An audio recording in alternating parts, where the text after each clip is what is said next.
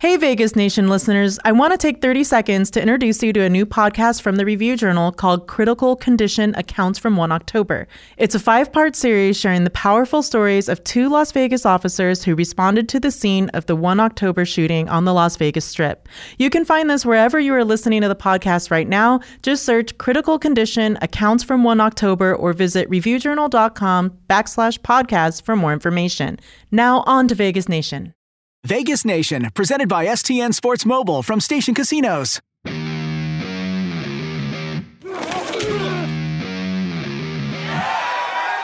We're trying, like I said, to bring the right kind of people in here we think that can build a championship football team. You guys are the most loyal fans in the world, and I know it hurts that we might not be the Oakland Raiders forever, but we are still Raider Nation. I think it's going to be get an army coming into Las Vegas.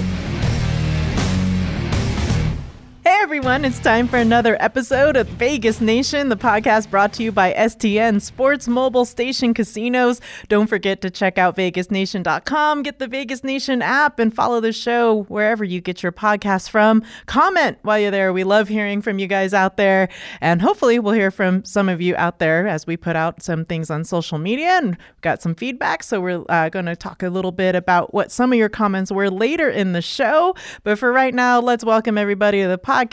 From Oakland, we have Myles Simmons with us, who's covering the Raiders out there. We have Adam Hill in the house here in Las Vegas, who also covers the team, and I am your host, Heidi Fang. We are all back from Indianapolis, where the Raiders pulled off a huge win on the road, a very much needed win, bringing their record to 2-2. The final score in Indianapolis was 31-24. I think a lot of people were surprised by that win, Adam. I mean, how important was it for the team to pull away with a road win to improve to 2-2? Well, I think it's huge to change kind of the attitude and the culture in the locker room of where this was headed. I think everybody saw the writing on the wall that this could potentially be a 1-6 team after 7 games. They were going to be underdogs in 6 straight games after winning their first. So it's not, it's human nature to kind of look ahead and say, yeah, this team could be 1-6. Then where are we going? We're kind of spiraling out of control. We already lost, Antonio Brown, who we thought was going to be around here. All of those things were kind of starting to pile up and starting to accumulate like a snowball rolling downhill. And all of a sudden, you find a way to get this win on the road. Now, if you look deeper into it, yes, the Colts were missing probably their 2 best defensive players. They were missing their best offensive player by far, their biggest weapon in the passing game. So, there was a lot of things you could look at on the other side and say, well, you beat a team that was completely depleted, but you went on the road and got a win. That's what matters. And I think it changes that attitude a little bit, where all of a sudden, like before the season, and this is an outside analyst, but it's these guys hear it. They know, they hear what the people are saying about them, and everybody was saying, well, this is a team that could be looking at a very high draft pick. They could be, again, 1-6, and then all of a sudden you have winnable games in the second half of the season, but what is it even going to matter? But all of a sudden now you say, well, if you steal one of these next, couple of games and you're 3-4 after that 7-game stretch instead of 1-6, now you're looking around at an AFC where nobody's doing anything. Nobody's standing out. Like there's only, 3 teams above 500 in the entire AFC. So there's an opening there if you could start to get things going in the right direction. I still don't think this is a team that's going to challenge for a playoff spot, but all of a sudden you start looking at the season and looking at how things lay out a little bit differently. Myles, okay, so the Bears now have just arrived in London as of Friday. The Raiders have been there since Monday as we look ahead to this Week 5 matchup. How advantageous is it right now for the Raiders to be there already to kind of establish themselves with the time difference and all ahead of this game? Yeah, you know what, Heidi? It's so funny. I think it just depends. It's team-by-team basis the way this sort of works. Because, so when I was working for the Rams, they went to London in 2 consecutive years, 2016, 2017. 2016, they stayed the whole time of that week because they flew from Detroit, similar to what the Raiders just did, flying from Indianapolis over there. And they were in the hotel. They were getting their bodies acclimated. There was a clip, if you remember the All or Nothing that they did on the Los Angeles Rams in 2016, is a clip of Greg Williams saying, stop taking a bleeping nap during the day, right? They want to be able to get the bodies acclimated and get everybody right. But then the Rams went out and they played like poo and they lost. So then the next year under Sean McVay, they decided to stay in Jacksonville for most of the week. They went there Thursday to Friday and they played extremely well and beat the Arizona Cardinals 33-0. Now, you'd look at the Raiders, right? They went over last year later in the week. They came all the way from Oakland. They didn't play well. And Gruden even said this week, the way they're doing it this year is a direct result of the way they did it last year. It didn't work for them. They want to try something different. Every team seems to be very different when it comes to this. So if it didn't work last year for the Raiders, yeah, maybe it's better for them that they go over this in this way. But, Matt Nagy said it on his conference call, the way they did it with the Kansas City Chiefs, when they went over there, they went over later on in the week, and it worked out for them. So I don't know. I think it's a wash. Whenever you're playing so far away from home, you're playing in conditions and in a stadium that is just very unfamiliar. Sometimes it's better to come over late, but for other teams, it's better to stay there the entire week.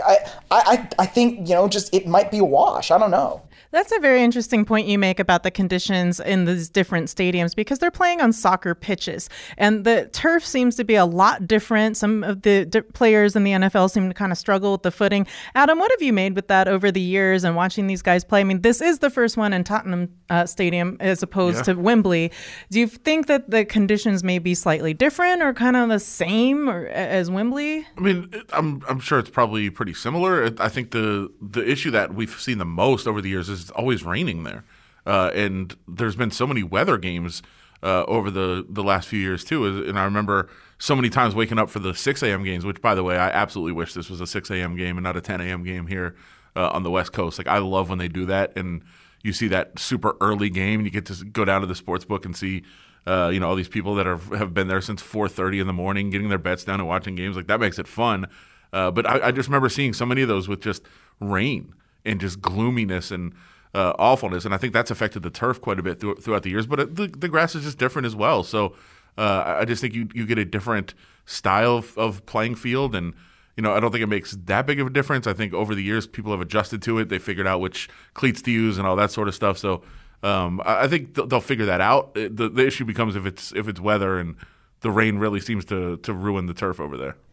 I would say that the biggest difference between like this stadium and Tottenham Hotspur Stadium and Wembley Stadium, the Twickenham Stadium before as well, which is a rugby pitch, this stadium is specifically designed for NFL football. So they have like this grass pitch, but there is a synthetic turf that is under that they use for NFL games. So that's what this stadium is designed for, and I'm really curious to see what it will be like for NFL football because of that, because they wanted NFL games specifically in that stadium. So we will see how it turns out with that. Right. The Raiders were supposed to play there last year, but it wasn't ready. So granted, I think they've made all the preparations that need to be for this game to happen and for it to be under the right conditions. No 80-yard fields, as long as we don't have that. I like that. You like that? Great, yeah. That was very cool. It's like in MMA when they fight in smaller cages, you get more knockouts. Yeah, more scores. Well, some people, y'all just want to watch the world burn. Come on, 100 yards, it's NFL football. Well, speaking of watching the world burn, we saw Vontaze Burfict take some very strict disciplinary measures for his hit on Jack Doyle in last week's game against the Colts. He's now suspended for a year. John Gruden spoke this week, Myles, and you were most likely there for that, and hearing him in person talk about it, that he was saying he was a bit surprised by that. That was in London. Yeah. So, right. Myles is not in London. Yeah, he's not. See? I'm not there. So, Myles, when you hear John Gruden say about Vontaze Burfict that, he's a little bit surprised by that. I don't think you were surprised by that, but now we're hearing I saw a tweet from Ian Rappaport that the appeal for the Raiders linebacker Vontaze Burfict of his suspension for the rest of the season will be on Tuesday, heard by the NFL, NFLPA jointly appointed appeals officer Derek Brooks. So do you think this gets overturned, or do you think that we see Vontaze Burfict out for the rest of the year? Well, you know what is very interesting about this? Derek Brooks won a Super Bowl with John Gruden. So I don't know how much that will play into anything, but I did think it was, I'm not surprised to hear John Gruden say he's not happy. And he said, he made it very clear in his Wednesday press conference over there in London that he was not happy about the way this went down. And he said it hurts our team a lot.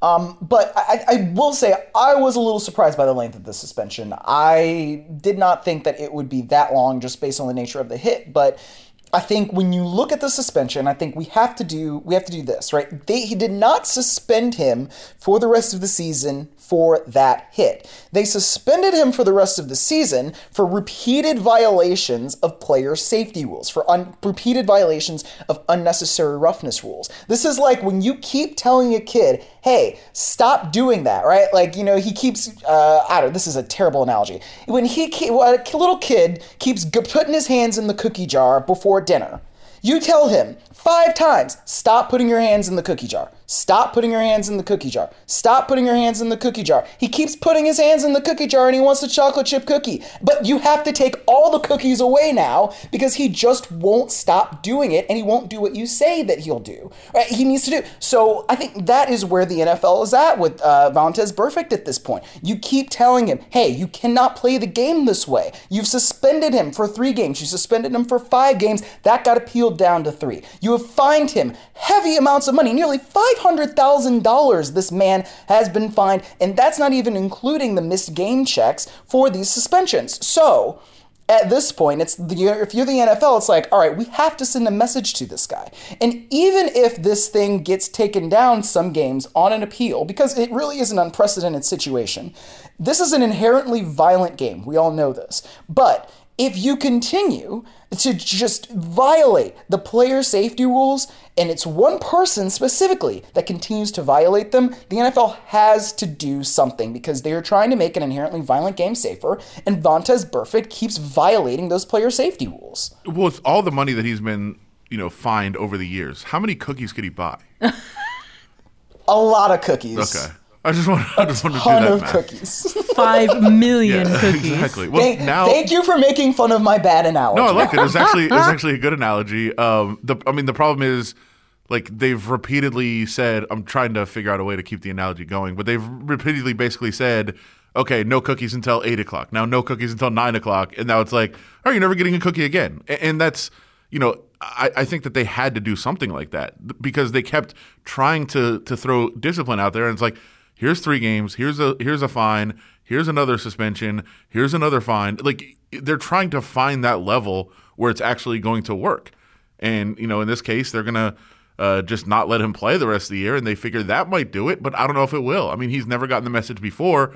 I don't know if he ever will now. So now you've just got to, replace all the chocolate chip cookies with oatmeal cookies and then just learn that they're no good anymore. But, in that respect, is Vontaze Burfict the canary in the cookie jar? Or is it NFL? What's a canary in a cookie jar? Yeah, in the coal mine, and they seal them up. And you can't mix analogies. I regret starting this now. I think that they're giving out cookies to some people and keeping the cookies away from other people, and there's no consistency. So that's where I'm trying to get at with the canary. I think there's consistency in that, like, the other guys have been disciplined for, hits, and they've been in trouble for hits, and we see fines every weekend. But it's guys that do it over, and he's the only one that really is over and over and over and over again.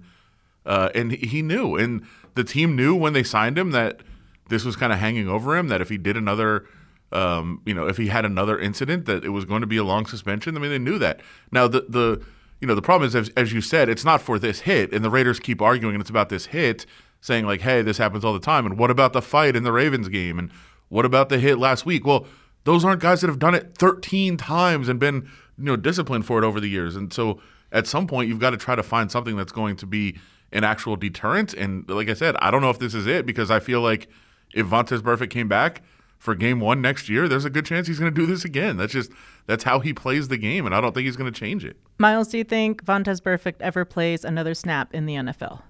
Yes, I do. And I think he plays another snap this year, honestly. But like I said, I think he just has to adjust the way he plays. And, people can talk about how that hit was not dirty. And I think I even said this on the last podcast. I thought that hit was within the confines of a play. It wasn't like what we saw in the Eagles-Packers game last Thursday, where you had guys coming in after a guy had been stopped and you're delivering an extra shot. I know Vontaze Burfict was trying to make a tackle there, but at the same time, I am not that old. Okay, I graduated high school in 2010, right? And when I played high school football, I say this for a reason. Vontaze Burfict is not that much older than me, right? So when I graduated and when I played high school football, the thing that they always taught us was you have to hit what you see, or see what you hit, I should say.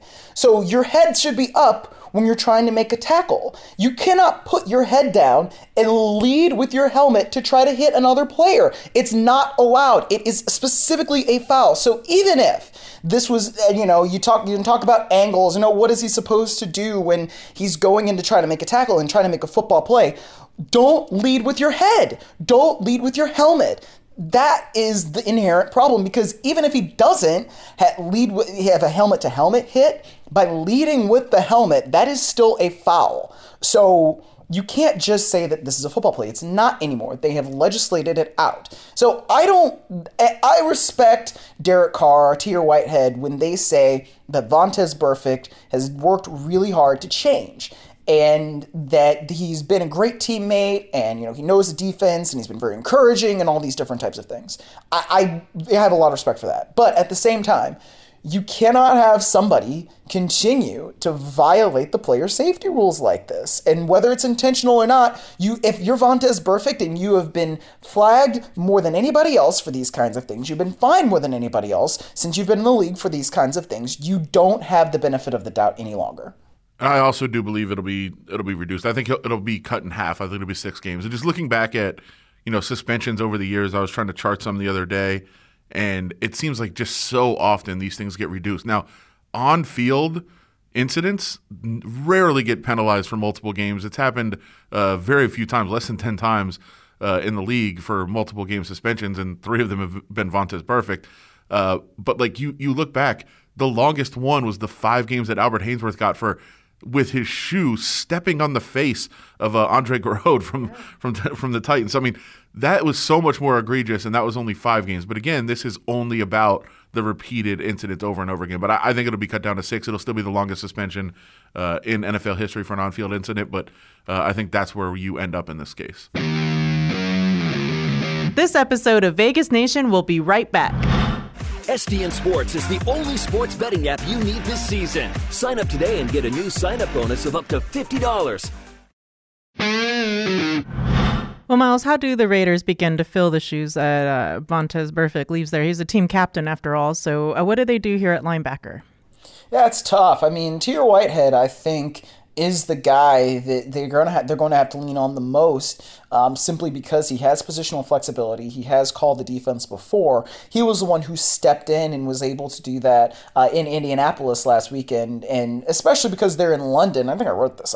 It's very hard to sign somebody when you're in London and they're in the States. It's one of the reasons why I have no idea the viability of having a London team in the NFL that has to play people in the United States all the time. That's neither here nor there, though.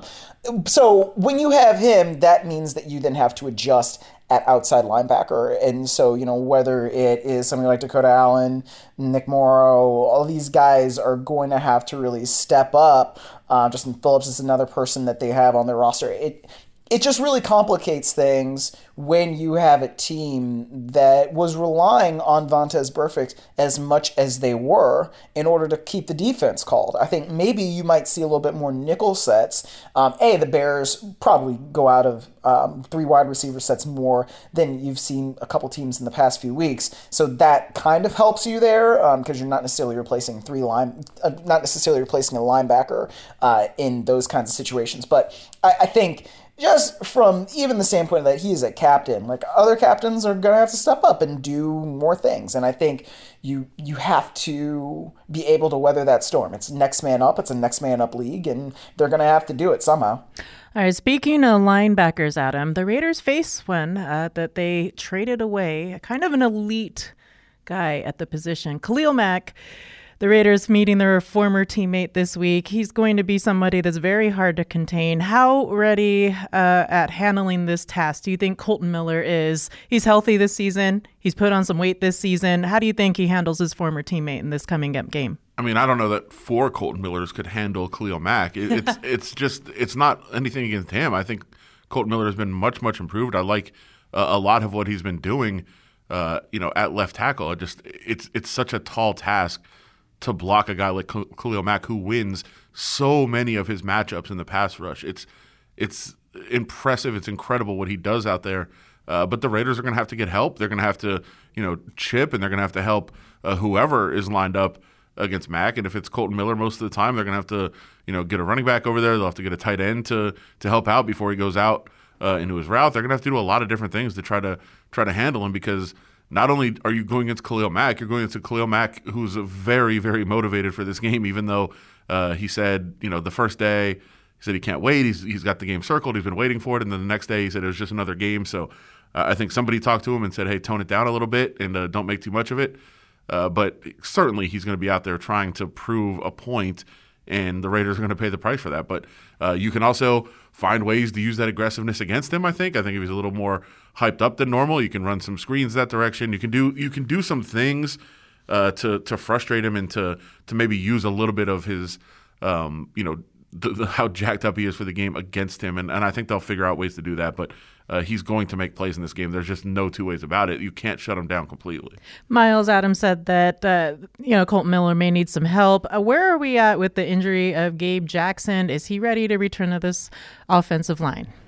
Not quite. Gruden said after the bye week is when you would probably see Gabe Jackson. He was still listed as a non-participant in practice earlier in the week, so that is something that you're just going to have to deal with. And unfortunately, Jordan Devey is out now for the season with a pectoral injury, so that's something that they also are going to have to replace. So Denzel Good probably still at right guard, Richie Incognito there at left guard, and we'll see what happens in this game, but I think you will need as much help as you can get, probably from the tight ends, in order to stop somebody like Khalil Mack. Also, Alec Ingold, fullback, could probably be important in terms of just protection, depending on the way they want to line it up. I think the biggest injury concern right now, though, would be Tyrell Williams, who missed the first 2 days of practice with a foot injury. That is huge, because really, that's their only outside threat. And, you can maybe say Trevor Davis will be able to step up and do something.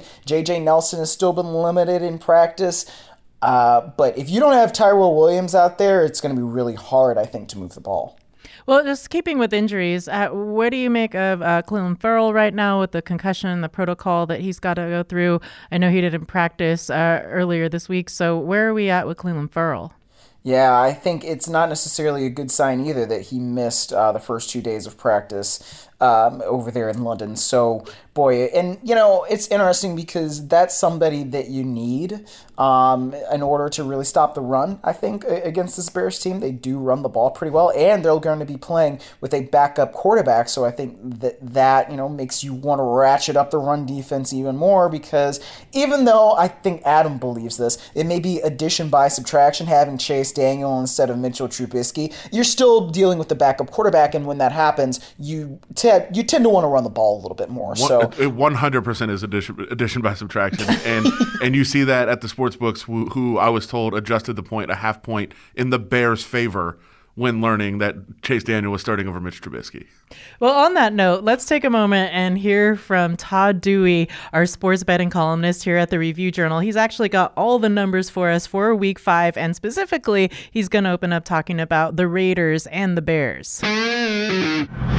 This is Todd Dewey, sports betting columnist with the Review Journal, with a NFL betting update. An avalanche of sharp money showed up late Sunday on the Raiders over the Colts, and it proved to be the wise move as they pulled off the outright upset in Indy. The early money on the Bears-Raiders game in London also has been on Oakland. Chicago is favored by 6 to 6.5 on the look-ahead line, but the line came out at 5.5 Sunday night after the Bears beat the Vikings but lost quarterback Mitchell Trubisky. Chase Daniel will be starting at quarterback for the Bears in London. The line dipped as low as 4.5 before settling at 5.5, and there are a couple fives around town as of Thursday. The total is 40.5 and 41. Both teams have been trending under. The Bears have gone under in 10 of their last 11 games, and the Raiders in 5 of their last 8. Looking elsewhere in the NFL, the biggest line move has been on the Saints-Bucks game. New Orleans opened as 6.5-point favorites in that one, but sharp bettors have been all over Tampa Bay and pounded that number down to as low as 3, and it's still at 3.5 at most spots. Saints squeaked by the Cowboys 12-10 as Teddy Bridgewater plays in place of Drew Brees, and Tampa Bay exploded for 55 points in their 55-40 win over the Rams on the road, and they've covered 4 of the last 8 meetings versus the Saints, who have only covered 1 of their last 6 home games. 3 double-digit favorites this week in the NFL. Eagles by 14 over the Jets. That number's holding steady. The Chiefs opened as 8.5-point favorites over the Colts on Sunday Night Football, but that line has climbed to 11 in a rematch of last year's playoff game. The Patriots were 13-point favorites over the Redskins on the look-ahead line. That went to 16 Sunday night, with the Skins falling to 0-4 and a 24-3 loss to the Giants, and the numbers settled to 15.5 around town. A couple other notable line moves in the NFL games this week. Titans have climbed from 1-point to 3-point favorites over the Bills. The Bengals open as 4.5-point favorites over the Cardinals. That number's down to 3. Ravens, 4-point road favorites over the Steelers. That number's down to 3. The Cowboys open as 4.5-point home favorites over the Pack, and that number's down to 3.5. That's your update on the NFL Week 5. Again, that was Todd Dewey, our sports betting columnist here at the Review Journal. You can find all his stuff on reviewjournal.com if you want to get more in-depth with it or pick it up on the paper. So we have the under there is what people seem to like with this game, under 40. So I think with the Bears D and, Chase Daniel coming in for Mitch Trubisky, the way this defense rolls, I think that the under makes a lot of sense, Adam. What about you? Well, the Bears will be able to score more with Chase Daniel there. I don't think there's any question about that. I would think that the Bears are in a better position in this game. But I also feel that the Raiders are going to have a very tough time moving the ball. I mean, this Bears defense is suffocating. They can just destroy you. And if the Raiders are going to be one-dimensional in the fact that they just want to run the ball and throw short passes, I mean, if you're not going to push the ball downfield against this Bears team, you're going to make it very easy on them to just completely shut you down. So I don't know that the Raiders are going to score much, especially if Tyrell Williams is in fact out for the game. I mean, we're waiting to find that Friday update a little later today as we record this on Thursday, but man, that's going to be a very difficult task for the Raiders. I know, Myles mentioned Trevor Davis earlier. They talked last week about they just haven't had the time to get him up to that timing of the passing offense, so maybe they can find ways to get him involved in the running game again and just kind of get him the ball. He seems to be an explosive playmaker, and I think that's something that they certainly need on the offense, but I would think the under is probably the right direction, because the only way the Raiders can really win this is if they keep it very low scoring. They don't let the Bears score and find a way to just get enough to beat them. I don't think they're going to win any shootouts, that's for sure. Myles, earlier you mentioned maybe the tight ends get more involved in the blocking on the offensive line. What do you think this does when you have somebody like Tyrell Williams hobbled, J.J. Nelson hobbled, somebody like Trevor Davis who had a breakout week but maybe won't be involved in as many snaps? How do you think this might hinder the production of somebody like Darren Waller when you're talking about progressions in the offense? Yeah, well, it's certainly not good. I mean, somebody else has to step up, because if you don't have Tyrell Williams, then your only big-time receiving threat is Darren Waller. And that means that you can double cover him no matter where he lines up. If he's in line as a tight end, he's going to be double covered. If he's outside as more of a split out receiver, which he can do, and he can do that pretty well, he's going to be double covered. And somebody else has to step up and make a play in order for that Chicago defense to not key in on him. And they do such a good job of getting pressure with 4 guys, and that's in no small part because of Khalil Mack. But when you can do that, that means you can do all kinds of crazy things in coverage to confuse quarterbacks, to really take guys away who are big weapons. So it means that Hunter Renfrow, Trevor Davis, Josh Jacobs, whoever you want to say, Jalen Richard, DeAndre Washington, somebody else has to be able to step up in the passing game because they're going to take Darren Waller away if there's no Tyrell Williams. It's going to be very, very hard to get him the ball. So maybe even that's Derek Carrier or Foster Moreau at tight end, right? He rookie caught a touchdown pass last week, the first of his career. You're going to need one of those guys to step up because I can almost guarantee you Darren Waller's not going to have a big game if Tyrell Williams is not out there. Well, here's a question that comes to us from someone here on social media, Darnell at Raider Nation 702. He says, why does Gruden take Jacobs out of the game for such long stretches, sometimes entire drives? It's frustrating to see, particularly when he's being effective. Adam, what do you think the reasoning is behind that? Well, he had the injury the 1 week where he lost, or it was more sickness. He had injury and some sickness that he lost 10 pounds. And I think there was some conditioning concerns there in that spot. I know they hadn't trusted him as much in passing situations early in the season. So we saw that start to change a little bit last week. They got him involved in the passing game a little bit, and I think that is a huge step forward for his development and what they want to when they want to make him into a 3-down back. But they've also got guys in Richard and in Washington who are proven as pass receiving running backs, and they've done the job before. So I know they're comfortable in those roles. Then Gruden's comfortable having them out on the field. So I think that's been part of it. But really, I think the time he might be most referring to is the game where he just wasn't fully healthy and he wasn't fully ready to go. And I think they got him a bunch of rest in that game. Yeah, the one after he was sick and lost 10 pounds, as you mentioned you had seen on Instagram. Well, Myles, as we kind of wrap things up here, what do you make of this matchup and specifically what will be the keys to the game for the Raiders to pull off a W in London? I think this is the kind of game that's going to be dirty. You're going to have to slog it out. 2 teams with question marks on offense. They're going to try to run the ball, both teams, and they're going to try to control the clock, and they're going to try to play really good defense in order to get off the field. So if the Raiders are to win this game, they're going to need a big day from Josh Jacobs. I don't necessarily see how it happens unless they can control the ball, control the clock with Josh Jacobs, get a few key 3rd down conversions, make this like a 17-13 game, because that's where I think it's going to be in that range. I don't know that either of these teams are going to score many more than 20 points if they even get there. If the Raiders can do that and they're in control of the game, then they'll win. I just tend to think that it's going to be very hard for them to do so because you've got a defense that is terrific. I mean, one of the reasons why Minnesota was even able to get down the field on some of those drives last week against the Bears was because the Bears kept committing penalties. And when the Bears stopped committing penalties, Minnesota basically had nothing. And the other problem is what you could do is try to take a deep shot early in order to maybe take the top off the defense, get them to play a guy fewer in the box so that your Josh Jacobs isn't just seeing 8 guys and running his head basically into a wall all the time. But I don't know how that's really going to go. I don't know that, if J.J. Nelson's out there and it's Trevor Davis, how's that going to go? How is the chemistry and the timing going to work between those 2 guys? And if Tyrell Williams isn't out there, how is that going to go? There are a lot of things that are against the Raiders when you're going up against a defense like the Bears. And even if everybody was healthy, a lot of things would have to go right in order for you to defeat them.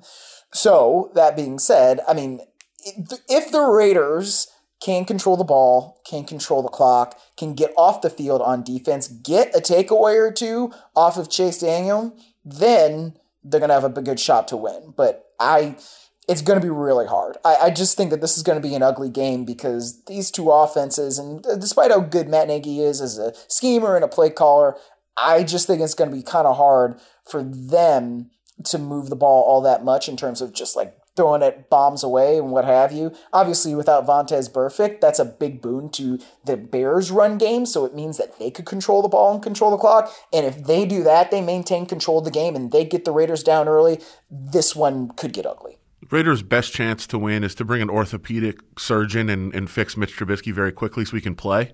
That would help the Raiders. Really, I don't see what they'll be able to do unless they can get it in a very low-scoring game. Make sure that they control the clock for a great portion of the game, establish the run, which is going to be very tough with going up against the Bears. There's just so many things going poorly for this matchup. But you make it a low-scoring game, you limit possessions, you don't get too far behind, and maybe you have a chance to get a drive or two together at the end that helps you win the game. So we talk about some of the keys every week of getting ahead, don't play from behind because that's not really the strength of this team.